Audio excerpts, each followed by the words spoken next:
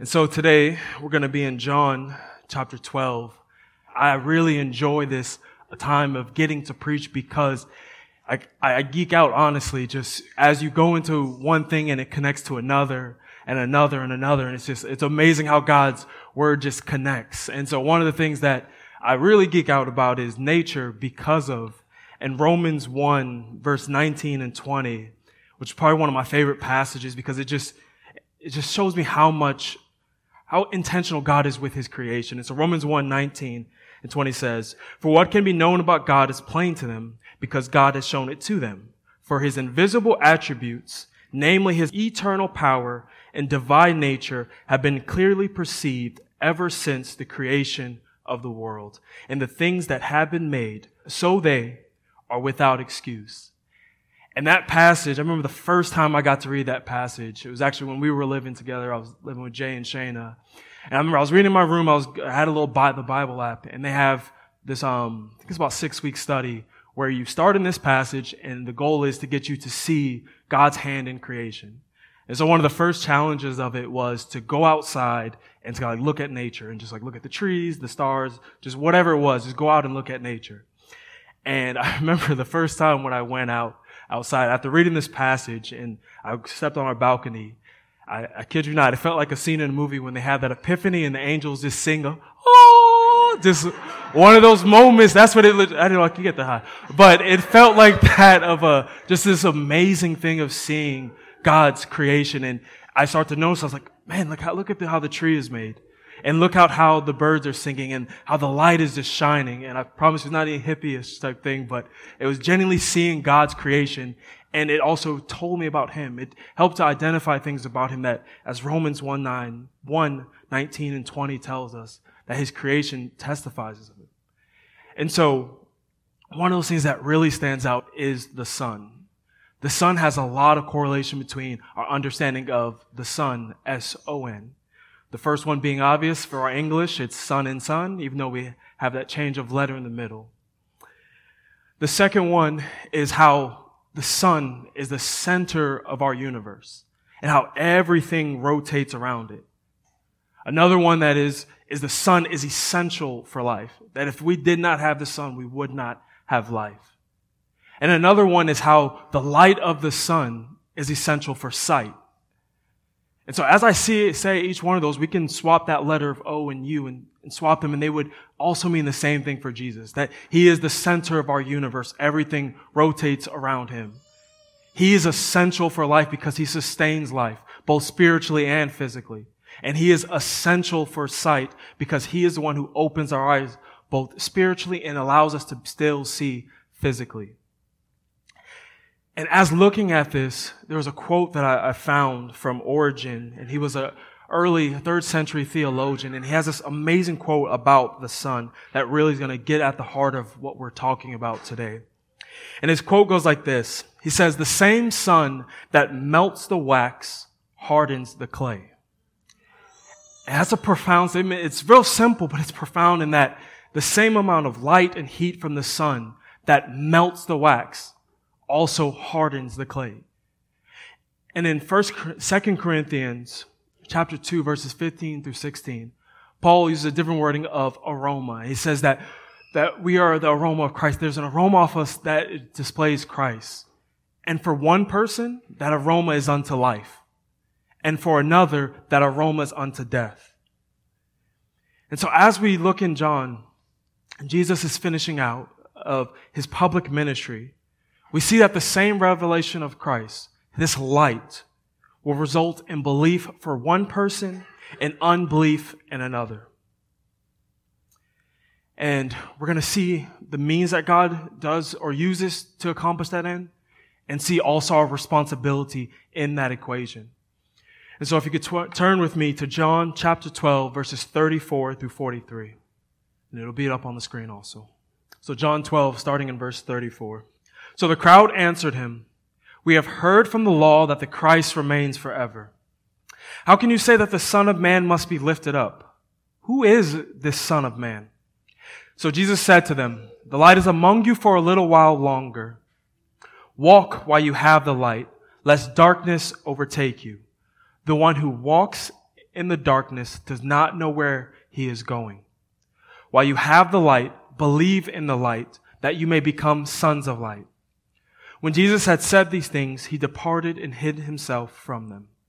Though he had done so many signs before them, they still did not believe in him, so that the word spoken by the prophet Isaiah might be fulfilled. "Lord, who has believed what he heard from us? And to whom has the arm of the Lord been revealed?" Therefore, they could not believe. For again Isaiah says, "He has blinded their eyes and hardened their heart, lest they see with their eyes and understand with their heart and turn, and I would heal them." Isaiah said these things because he saw his glory and spoke of him. Nevertheless, many, even of the authorities, believed in him, but for fear of the Pharisees, they did not confess it, so that they would not be put out of the synagogue. For they love the glory that comes from man more than the glory that comes from God. Let us pray. Lord, we're thankful for your word and the light that it reveals to us. So I pray for each of our hearts that you will do the work that only you can do, of shining of light. Lord, if you do not reveal yourself in the ways that you call us to live, we would be lost. If you were to leave us in our darkness, we would be lost. If you would not die for us, we would be lost. And so I pray at today's passage, as we see you finishing out your public ministry and the call that you give, I pray that we may have a sense of urgency to be about your business. That we may see the light and believe in the light. Pray that we may be changed. That we may walk as children of light. And we thank you for revealing yourself to us. And we thank you for your word, that we are still able to read it and discuss it and preach it. We're just so thankful for you, Lord. And it is in your name that I pray. Amen. So we're picking up in the conversation that Jesus is having with the Jews and some of the Greeks. And so back in John 12, verses 21 and 22 and 23, we see where it begins off where some Greeks come to Philip. Philip goes to Andrew, and then they both go to Jesus. And then we get Jesus beginning this discourse about being the Son of Man. It is his hour to be glorified. And then where Tim ended off last week of Jesus speaking of being lifted up. And John tells us this is pertaining to his death, that he will be glorified when he dies. And so we now get to where their last questions and then also Jesus' response. So let's look at verse 34. So verse 34 says, "So the crowd answered him, 'We have heard from the law that the Christ remains forever. How can you say that the Son of Man must be lifted up? Who is this Son of Man?'" So the first thing to point out is they said that they've heard from the law. And as we've talked about a couple times in John, when he cites the law, it's not just pertaining to the first 5 books or the Pentateuch, but it's Scripture in its entirety. It's another word of speaking of Scripture. And so there's multiple passages that talk about the everlasting kingdom of the Messiah. But one in particular that I really think stands out is in Psalm 89, verses 3 through 4, which will be on the screen. And so it says in Psalm 89, starting in verse 3, "You have said, I have made a covenant with my chosen one. I have sworn to David my servant. I will establish your offspring forever and build your throne for all generations." So we see in this is prophetic of what the Messiah was going to be. And so their question is, as Jesus has made this triumphal entry, they believe this is the Christ, but then he says he's supposed to die. And so in their eyes, it's on one end of his kingdom is supposed to be established forever. So who are you? Who is this Son of Man? Because our Messiah, our Christ, is supposed to last forever. And as we're going to see later on in the passage in Isaiah, is that they didn't actually read all of Scripture, that they forgot a lot of passages in Isaiah, especially that talk about the Son of Man, the Messiah, the Christ, that he will end up dying. And so let's look on now of who is the Son of Man and their use of this phrase. And realizing that this is the last question that they get to ask Jesus. As I've said multiple times, that this is the ending of his public ministry. So after this, John spends a lot of times in the last days of a lot of Jesus' discourse and his teachings with the disciples, his arrest, his crucifixion.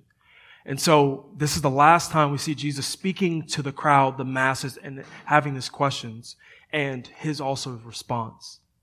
And so they ask a very good question of who is this Son of Man? And as we've seen over and over, Jesus uses this title mainly as one to describe himself. And we've gone through what does this mean, but just to refresh our memories, there's another passage on the screen in Daniel speaking of this Son of Man. So in Daniel chapter 7, verses 13 through 14. And it says, I saw in the night visions, and behold, with the clouds of heaven, there came one like a Son of Man. And he came to the Ancient of Days and was presented before him. And to him was given dominion and glory and a kingdom, that all peoples, nations, and languages should serve him. His dominion is an everlasting dominion, which shall not pass away, and his kingdom one that shall not be destroyed. And so as we have that picture of this title of Son of Man, this is the title that Jesus normally takes on. It's one of his being a king, of his dominion. And they ask of this question, but there's a problem. Because they should know. Jesus has already told them who they are, who he is. But as we see again and again with the Jews, they ask questions to either try to trip Jesus up or make an accusation against him. And what they're getting at and they were trying to imply is he's not the Christ, because this is what the Christ is supposed to do. But you, this Son of Man, this is what you say you're supposed to do. These are an opposite. And we're going to see that they are completely wrong in their conclusion. And so now let's look at Jesus' response in verse 35. So Jesus said to them, the light is among you for a little while longer. Walk while you have the light, lest darkness overtake you. The one who walks in the darkness does not know where he is going. So, Jesus does not answer their question directly in the sense of either dismissing or acknowledging what they said. But he chooses to go beyond the surface of their question and presses towards a deeper reality of their heart. And he addresses their heart when he tells them to walk in the light. And that first phrase that he uses is, the light is among you for a little while. And that's important for us to see the urgency of what Jesus is getting at. Because as he stated before, he was getting ready to be lifted up to die. And so he was physically not going to be there with them for a while, or in a little while. And so he uses interesting imagery to help to get this point across. And so he says, walk while you have the light before the darkness overtakes you. So in our time, darkness may not seem as daunting or as something that is to be afraid of, because we have plenty of lights. When we travel, we have street lights, we have our car lights, in our homes, there's plenty of light. And so when we think about it and we transport and think about what it was for first century Jews who did not have these things, darkness was a very dangerous time for them to travel. So just imagine that we did not have the streetlights that we have and you were walking through the darkness. There's a certain fear because you don't know where you're going because it's hard to see. And there's also a certain fear of what could overtake you because you cannot see it. And so this imagery for them would have made a lot of sense. Because also being in an agrarian culture of them being farmers, they would have known we have to get our work done. When that sun rises, we need to get out and work. When the sun goes down, there's a certain inability that they're going to have. And so this reality of walking in the light before the darkness overtakes you would have made perfect sense for them. That there's only a certain amount of time that they have the light before the darkness comes. And so that asks us the question is presented to us then. What is Jesus getting at here? I know he's not giving traveling advice, or he's not just telling them a simple fact of how to walk in the light and not in the darkness. But as we see also in Romans, that he's using a physical reality to explain a deeper spiritual one. And so as we look at these two words of light and darkness, starting first off with light. Light is used often to symbolize truth, goodness, purity, and salvation. So we see this often in Scripture that light is symbolic with these things. And God himself is called the God of light, that there is no shadow of turning in him. But on the other end, darkness is often used to symbolize error, evil, corruption, and death. And so what Jesus is getting at, and what he's explaining to them is, walk in the truth. Walk in life. Walk in the salvation that is before you, because in a short while, he is going to depart. And the darkness, which is error, corruption, evil, and death, will overtake them if they do not walk in this light.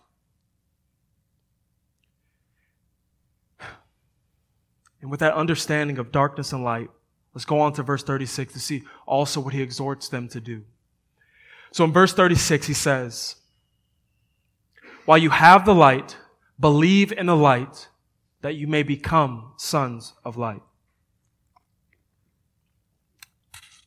So I'm going to do something that we normally do in our Bible studies. We look for repeated words and phrases.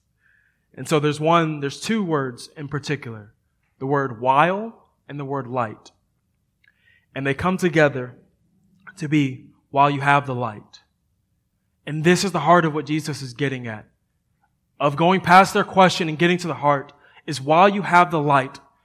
And what that does is tell them that it is going to be gone in a short while. He's pressing on them the urgency to put their faith and trust in him, to believe in him so that they may become sons of light. Because the reality is for every single one of us, there's coming a day when you will die. Or Christ will come back. And there will no longer be an opportunity for repentance. There will no longer be an opportunity to believe in the light. And Jesus is pressing this reality upon them that he is going to be gone soon, and they must put their faith and trust in him while they have the time. And that is a common theme throughout Scripture, that our days are allotted. And we should feel that weight of that there's an urgency for us to put our faith and trust in Christ if we do not believe in him. But what about those who have put their faith in him? How about those who are sons of light? There's a good parallel passage we're going to look at now, and it's in 1 Thessalonians chapter 5. So 1 Thessalonians chapter 5, starting in verse 2. And we're going to go through to verse 8. And this is for those who have put their faith in him. So he says, for you yourselves are fully aware that the day of the Lord will come like a thief in the night. While people are saying there is peace and security, then sudden destruction will come upon them, as labor pains come upon a pregnant woman, and they will not escape. But you are not in the darkness, brothers, for that day to surprise you like a thief. For you are all children of light, children of the day. We are not of the night or of the darkness. So then, let us not sleep as others do, but let us keep awake and be sober. For those who sleep, sleep at night, and those who get drunk are drunk at night. But since we belong to the day, let us be sober, having put on the breastplate of faith and love, and for a helmet, the hope of salvation. And so we see, though it is the opposite of being in the light and not returning to the darkness, the call is the same to both. On one sense, for the one who does not believe, the urgency to believe. And then for the one who does believe, the urgency to remain, the urgency to continue to put their trust in him, to not be taken away by the darkness. And so we see this revelation of Christ, this light of Christ, for one, is an urgency to believe, and for another, an urgency to remain. And that is for all of us to remember as we're going to look at the next passage of him departing. And I just really want to press in this reality of our limit on time, of being urgent about what was being revealed in Scripture to us, of not saying, tomorrow I'll get it right, or tomorrow I'll figure it out. As we read in the Scripture reading, that Hebrews quotes that passage and reminds us, today if you hear his voice, do not harden your heart. There's a real pressing that Jesus is getting at for them to hear this today. And that same thing is for us also. as we hear His truths revealed in Scripture. So we can go back now to John 12 and see what does Jesus do after explaining to them to walk in the light. And so that second half of verse 36, it says, when Jesus had said these things, He departed and hid Himself from them. The ending of Jesus' public ministry, it comes to a gloomy ending. They did not believe. We see Him departing from them and hiding Himself. It reminds me of the picture of a sunset. As that sun begins to set, then the darkness comes. And this is a reminder of Christ leaves from them, that this is judgment upon them. As we're going to see that they did not believe. And we see that their time is up to hear Him preach to them, hear Him call them to believe. His time of extending mercy to them. We see that they don't have any more time. And again, that pressing reality of today, of when you hear His word, turn, believe, have faith, and trust in Him. Do not say tomorrow. And we see this in His action, in that old cliche that actions speak louder than words. Jesus did not say, "Go, I'm leaving. Say goodbye. You guys lost your chance." But He just departs and hides Himself from them. And just in case we see this ending of Jesus' public ministry and think, well, Jesus was a failure because they did not believe in the masses. They weren't just all falling upon their face. John helps us to see why they did not believe, as he brings us through a couple of passages in Isaiah to understand the fulfillment of the prophecy in Isaiah in this particular situation with Jesus. So we're going to look at verse 37 and see. So he says, though He had done so many signs before them, they still did not believe in Him. And let's continue on in 38. So that the words spoken by the prophet Isaiah might be fulfilled. Lord, who has believed what he heard from us? And to whom has the arm of the Lord been revealed? So, John starts off by saying that He did many signs, which we've been seeing as a consistent theme. That Jesus will do a sign, He'll preach, they won't believe. And we see this almost on repeat as we've gone through this book of John, this consistent theme of unbelief in His signs. So we see it when He turns water into wine. We see it when He heals a blind man's sight. We see when He raises Lazarus from the dead. All these miraculous and wonderful things to see that they got to see, but yet they did not believe. And this teaches us that miracles are not sufficient. Signs are not sufficient for faith. That if God does not change him, the message of that sign will fall on deaf ears, on blind eyes. And so as I know there's that tension in us that we desire to see miraculous things, and then people will really believe. If God does only this miraculous thing, then everyone in the nation will believe. We're just waiting on God to do something like that. And if Jesus can preach with the utmost clarity to them, knowing their very hearts, does miraculous signs that many of us have never seen, why do we then think that that is what's going to help them now? Let us be reminded it is only by God changing their heart that they will believe. And we're going to see this reality in the judgment that He proclaims upon them. So now let's go back into 38. So, with these two passages that John cites from Isaiah, they're both really straightforward. The first one is a little bit easier on us intellectually. The second one is a little bit more troubling emotionally. And so what I mean by that is they're very clear in what he's getting at. And we're going to look at Isaiah 53 in a moment. And then the second passage from Isaiah 6 is a little bit more difficult emotionally. And so as we're going to start off, I do want to state that beforehand. And so let's look at the passage that John cites from Isaiah 53, starting in verse 1. So in Isaiah 53, starting in verse 1, which I think it should be up on the screen. Or if not, I'll read it to you. So Isaiah 53, starting in verse 1. Who has believed what he has heard from us? And to whom has the arm of the Lord been revealed? For he grew up before him like a young plant and like a root out of dry ground. He had no form or majesty that we should look at him, and no beauty that we should desire him.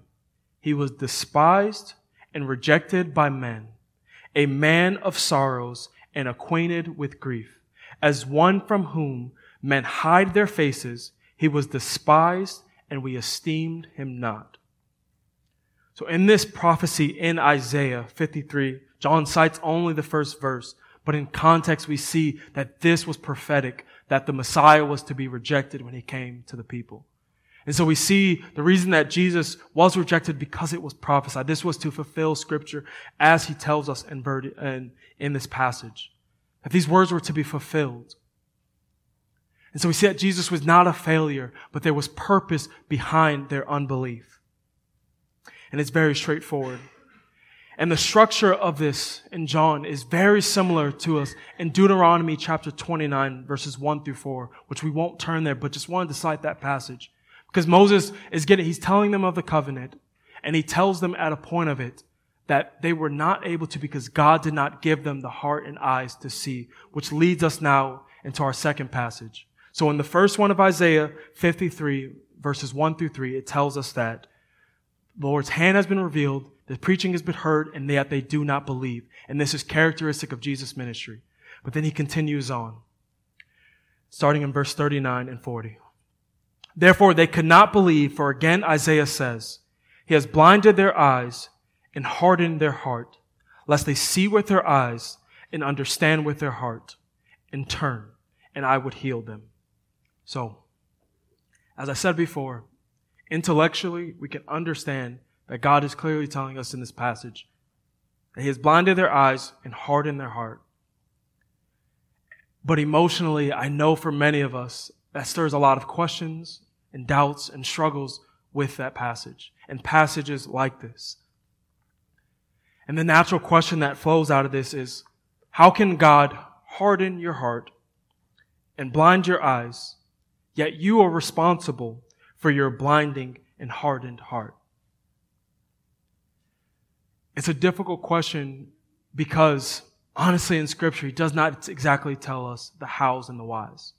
But He tells us that this is true, that God is sovereign over all things, yet we are still responsible for our actions, that we are still responsible for our sins, and we still bear the responsibility for the consequences. So I wanted to walk through what does that mean and how we can find comfort in living in that tension before we move into what is the purpose of this hardening, which we're going to see in Romans 11. So the first one I want to state is we should not try to apologize for God. Many times we will try to sugarcoat this, or we'll try to make it seem a little bit lighter. It's really not that bad. Really, it's like this, or we'll use many different ways to kind of apologize for God. We have to live under the weight of what Scripture has revealed. And in that, we recognize that it is not just an allowing. As I know, I see some of that, I understand some of that, and I've heard that before. Well, God is just allowing us to be given over to our sin. But we must realize that God has ordained and purposed everything before any of us were here. As it tells us in Romans 9, with Jacob and Esau, before they did anything, He had already determined that He would love one and hate another. And so we see that it's not just an allowance of people to continue in sin, which I do believe is a means that He uses for that end. But we must recognize that even in that allowance, it is His choice to allow somebody to continue on in their sin or to continue on in their hardening. The second part about that is that we must realize that God is not waiting for our decision. He's not waiting for us to say, all right, I believe or I don't believe, or I do this or I don't, and then course correcting according to our beliefs or our practices or what we do. He has already planned all of this out. And the third thing is, we're going to see in Acts chapter 2, verse 22 and 23, where we see these two realities sitting right next to each other in just a beautiful thing, and we realize that God's sovereignty and human responsibility can coexist. And we realize that if they did not, then Jesus would not have died. And so we're going to look at Acts chapter 2, verses 22 through 23. Which will be on the screen for yourself. If you'd like to turn there, it'll be in Acts chapter 2. So Acts chapter 2, verse 22 through 23. And this is in the midst of Peter's preaching to the Jews as he's proclaiming to them about Christ. And he says this, "Men of Israel, hear these words. Jesus of Nazareth, a man attested to you by God with mighty works and wonders and signs that God did through him in your midst, as you yourselves know. This Jesus, delivered up according to the definite plan and foreknowledge of God, you crucified and killed by the hands of lawless men." So a couple things to point out in this passage. So Peter tells them clearly that this was according to God's definite plan and his foreknowledge. So this plan for Jesus to be delivered up, which we know that he then dies, is according to the plan of God. But yet, he still says on the other side of that, you crucified him and killed him and gave him over to the hands of lawless men. And so he is telling them that though God has planned this out and decreed this in his foreknowledge, they are responsible for killing and crucifying the Christ. And we must sit in that tension, knowing that we will not fully understand how and why God works this all out, but knowing that these two things are true. That God in his sovereignty can ordain a definite plan, and yet we should be responsible for our actions inside of that plan. And so what I'm going to do now is to help to really grasp this tension of living in this tension is appeal to something that it's not the norm and I would not advise at all times, is our experiences. So I'm going to ask you a question that's really simple, but it will make sense as we start to think about it. It's a really simple question of, how did you get here? So just think about that for a moment. So the next question I have is, did you make the choice to get dressed and come to church? Thank you, Bubba. Thank you, Bubba. So as Bubba gets it. And even for the children, I know your parents may have dragged you here, but you still were obedient and listened and got in the car and got here. And I can say with the utmost certainty that God planned for you to be here. And so we see that you all made your choice to get up, to put on your clothes, to drive here, to come to church. But yet God has ordained for you to be here at this time, to hear the preaching, to sing the songs, to be here for whatever purpose that he has. And so you see by your own experience that you were not forced here. You were not overtaken. You were not possessed and got here, but your ability to choose is still inside of God's plan. And that is the way that he has ordained it, that we still make real choices that have real consequences. But yet he has planned it all. Another thing I'll appeal to is, as we look at our lives a lot of times, we'll see things, and even as Shayna was sharing her testimony, things she did not realize that from the past that would have an impact on her future. Though she was making her choices, God was moving her in a particular direction. And each of us can see that so many times in our life, that things will come at the perfect timing.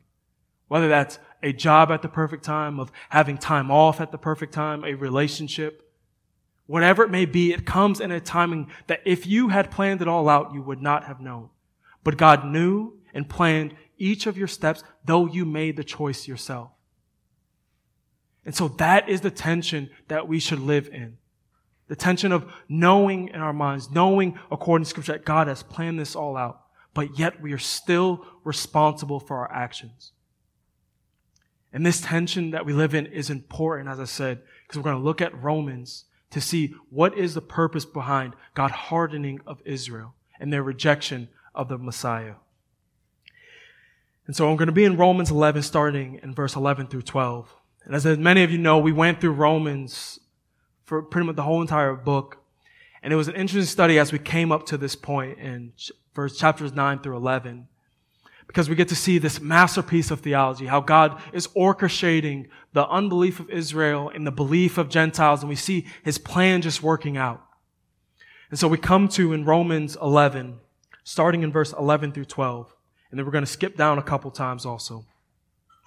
So Romans chapter 11, starting in verse 11. So I ask, did they stumble in order that they might fall? By no means. Rather, through their trespass, Salvation has come to the Gentiles so as to make Israel jealous. Now, if their trespass means riches for the world, and if their failure means riches for the Gentiles, how much more will their full inclusion mean? So I remember when we went through this recently, I was looking at that part of to make them jealous. And it felt like how when somebody rebounds in another relationship to make the other person jealous of, and I was just like, but nope, that's not how God is doing it. But in a lot of ways, it's similar in the sense of by his saving of us, his hardening of Israel so that they would crucify the Messiah resulted in us being able to have salvation, of the Messiah being proclaimed, the Messiah coming to or Christ being preached to the nations. And so it took their unbelief and their hardening to kill the Messiah so that salvation may be available to us. And so we see that there is purpose in God's hardening of them. And he says it's to make them jealous. And so that even as Shana was mentioning, I don't think she even realized this, as she saw the belief and the faith in another person, it made her want that same thing. And so we as Gentile Christians, meaning you are not ethnically Jewish, when the Jews see us, it is to compel them, to make them jealous so that they may turn. They may put their faith and trust in the Messiah. And that is a part of why God has hardened them. And so we continue on in verse 25. And Paul says it plainly here. So in Romans 11, verse 25, he says, "Lest you be wise in your own sight, I do not want you to be unaware of this mystery, brothers. A partial hardening has come upon Israel until the fullness of the Gentiles has come in." And so we see that a purpose of their hardening is for the fullness of the Gentiles to come in. And as we saw in the prior passages, once these two people groups come together, it will be a glorious thing to witness. As Revelations tells us that there's many nations in tongues praising and worshiping at the throne. And this is how God has orchestrated his plan, that there must be a hardening upon Israel so that we may come in. And that in the right time, in the fullness of time, when God has ordained it to be so, we will come together and worship him. So we're going to finish in verse 30 and 32. So back in Romans 11, verse 30 says, "For just as you were at one time disobedient to God, but now have received mercy because of their disobedience, so they too have now been disobedient, in order that by the mercy shown to you, they also may now receive mercy. For God has consigned all to disobedience, that he may have mercy on all." And so we see this coming full circle. That the hardening that God has, the judgment upon Israel, was that we may come in, so that he then may have mercy upon them. And I know it seems like a circle and God is doing all these things of weaving, but we trust in his divine plan that he saw fit. That is the best way to bring in the fullness of his people, both Jew and Gentile. And so as we see their hardening, it was for our sake, that he may have mercy upon us. And so we see in God's hardening of them, that is for the purposes of mercy. He's not just trying to hurt them, but is the purpose of mercy. And so let us see that as the heart and the purposes of God as we see this passage of him hardening the hearts of the Jews. So now let's go back into John 12. So John 12, reading in verse 41 and 42. "Isaiah said these things because he saw his glory and spoke of him. Nevertheless, many even of the authorities believed in him, but for fear of the Pharisees, they did not confess it, so that they would not be put out of the synagogue." So we're not going to read it, but if you go back in Isaiah 6 and read that that first portion where God is on his throne and it's his robe of majesty and it's this beautiful picture. And so we see John is telling us the one that he was talking to is Isaiah. And I encourage you to go back. It's this beautiful picture of the angels proclaiming holy, holy, holy. So go back and look at that in Isaiah 6, but we're not going to go there today. And so now let's pick up again in 42. So it says, "Nevertheless, many even of the authorities believed in him, but fear of the Pharisees, they did not confess it, because they did not want to be put out of the synagogue." So, As we saw back when Jesus healed the blind man, and he's before the Pharisees, and now his parents come in, back in John 9, verse 22. What happens during that time is John gives us an aside to help us to understand why they were kind of dodging the question of saying, oh, well, he can answer for himself. And it says that for fear of the Pharisees, because if anybody confessed in Jesus, they were to be put out of the synagogue. And so we see this theme of being put out of the synagogue has been consistent through John. Of the Pharisees have come to this place where they're saying, if you believe in him, if you confess him, you are going to be put out of the synagogue. And so it helps us of knowing what are they getting put out of, but what is a synagogue? And so just a quick and little brief summary. Synagogues are still around today. And basically what they are is basically where Jews congregate. It's similar to a church in the sense of they go for a time of prayer, they go for a time in the Word. And we also see the synagogue is where Jesus stated is one of the most famous passages in Isaiah 61, 1 through 12, as we see him proclaim that the salvation that's supposed to come has been fulfilled today. We see also that Paul would consistently go to synagogues when he first entered into the city. And so we see that this synagogue is important to the Jewish culture. And so I wanted to read a little passage out of this book. So there's a guy named Alfred Edersheim, and there's a book called Sketches of Jewish Social Life. And it just helps to give understanding of what was going on in the Jewish culture. And so on this topic of the synagogue, which he has something that it really helps to understand what is John getting at when he talks about their fear of being put out. So he says here, he's talking about the Babylonian Talmud. He says, there we are told that the prayer which a man addresses to God has only its proper effect if offered in the synagogue. That if an individual accustomed to frequent every day the synagogue misses it for once, God will demand an account of him. That if the Eternal finds fewer than 10 persons there gathered, his anger is kindled, as it is written in Isaiah 52. So they use Isaiah 52 as a reference to say this is what God is talking about, being put out of the synagogue. And he continues on, that if a person has a synagogue in his own town and does not enter it for prayer, he is to be called an evil neighbor and provokes exile alike upon himself and his children, as it is written in Jeremiah 12:4. Another citation that they use wrongly. While on the other hand, the practice of early resorting to the synagogue would account for the longevity of people. And so he used that of the Babylon Talmud is from the early century Jewish text that they would have written out, and they would have explanations of how they were supposed to obey. And it was not according to the Torah, it was an extra biblical text. And in this, these are some of the rules and regulations that they had about the synagogue. And so we see that this would have been something that the Jews of Jesus' time would have understood how important the synagogue was to them. And they had fear of being put out of it. And so there's a reality that's here of fear and of losing their status, of being put out where the Jews gather. And John gives us one more as we finish out in verse 43, the heart of what they are afraid of. So in verse 43, he says, for they love the glory that comes from man more than the glory that comes from God. So this phrase that he uses, this wording that he uses is simple, but yet it is straightforward and it is soul-searching as we ask the question. He says this about the Jews, but then we turn it back to ourselves. Do you love the glory that comes from man more than the glory that comes from God? And as I was going through this passage, it brought up a lot of questions. I'm going to just state the questions and just think about them. But it brought up a lot of questions for us to really think about as we look at this passage.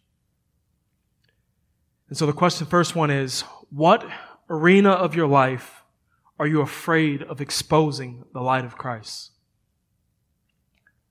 The second question, what area of your life are you afraid of the light of Christ exposing you? The third one is, what arena of your life are you trying to hide your faith in Christ? And to kind of tie to this and simply put, What is your synagogue that you are afraid of being put out of?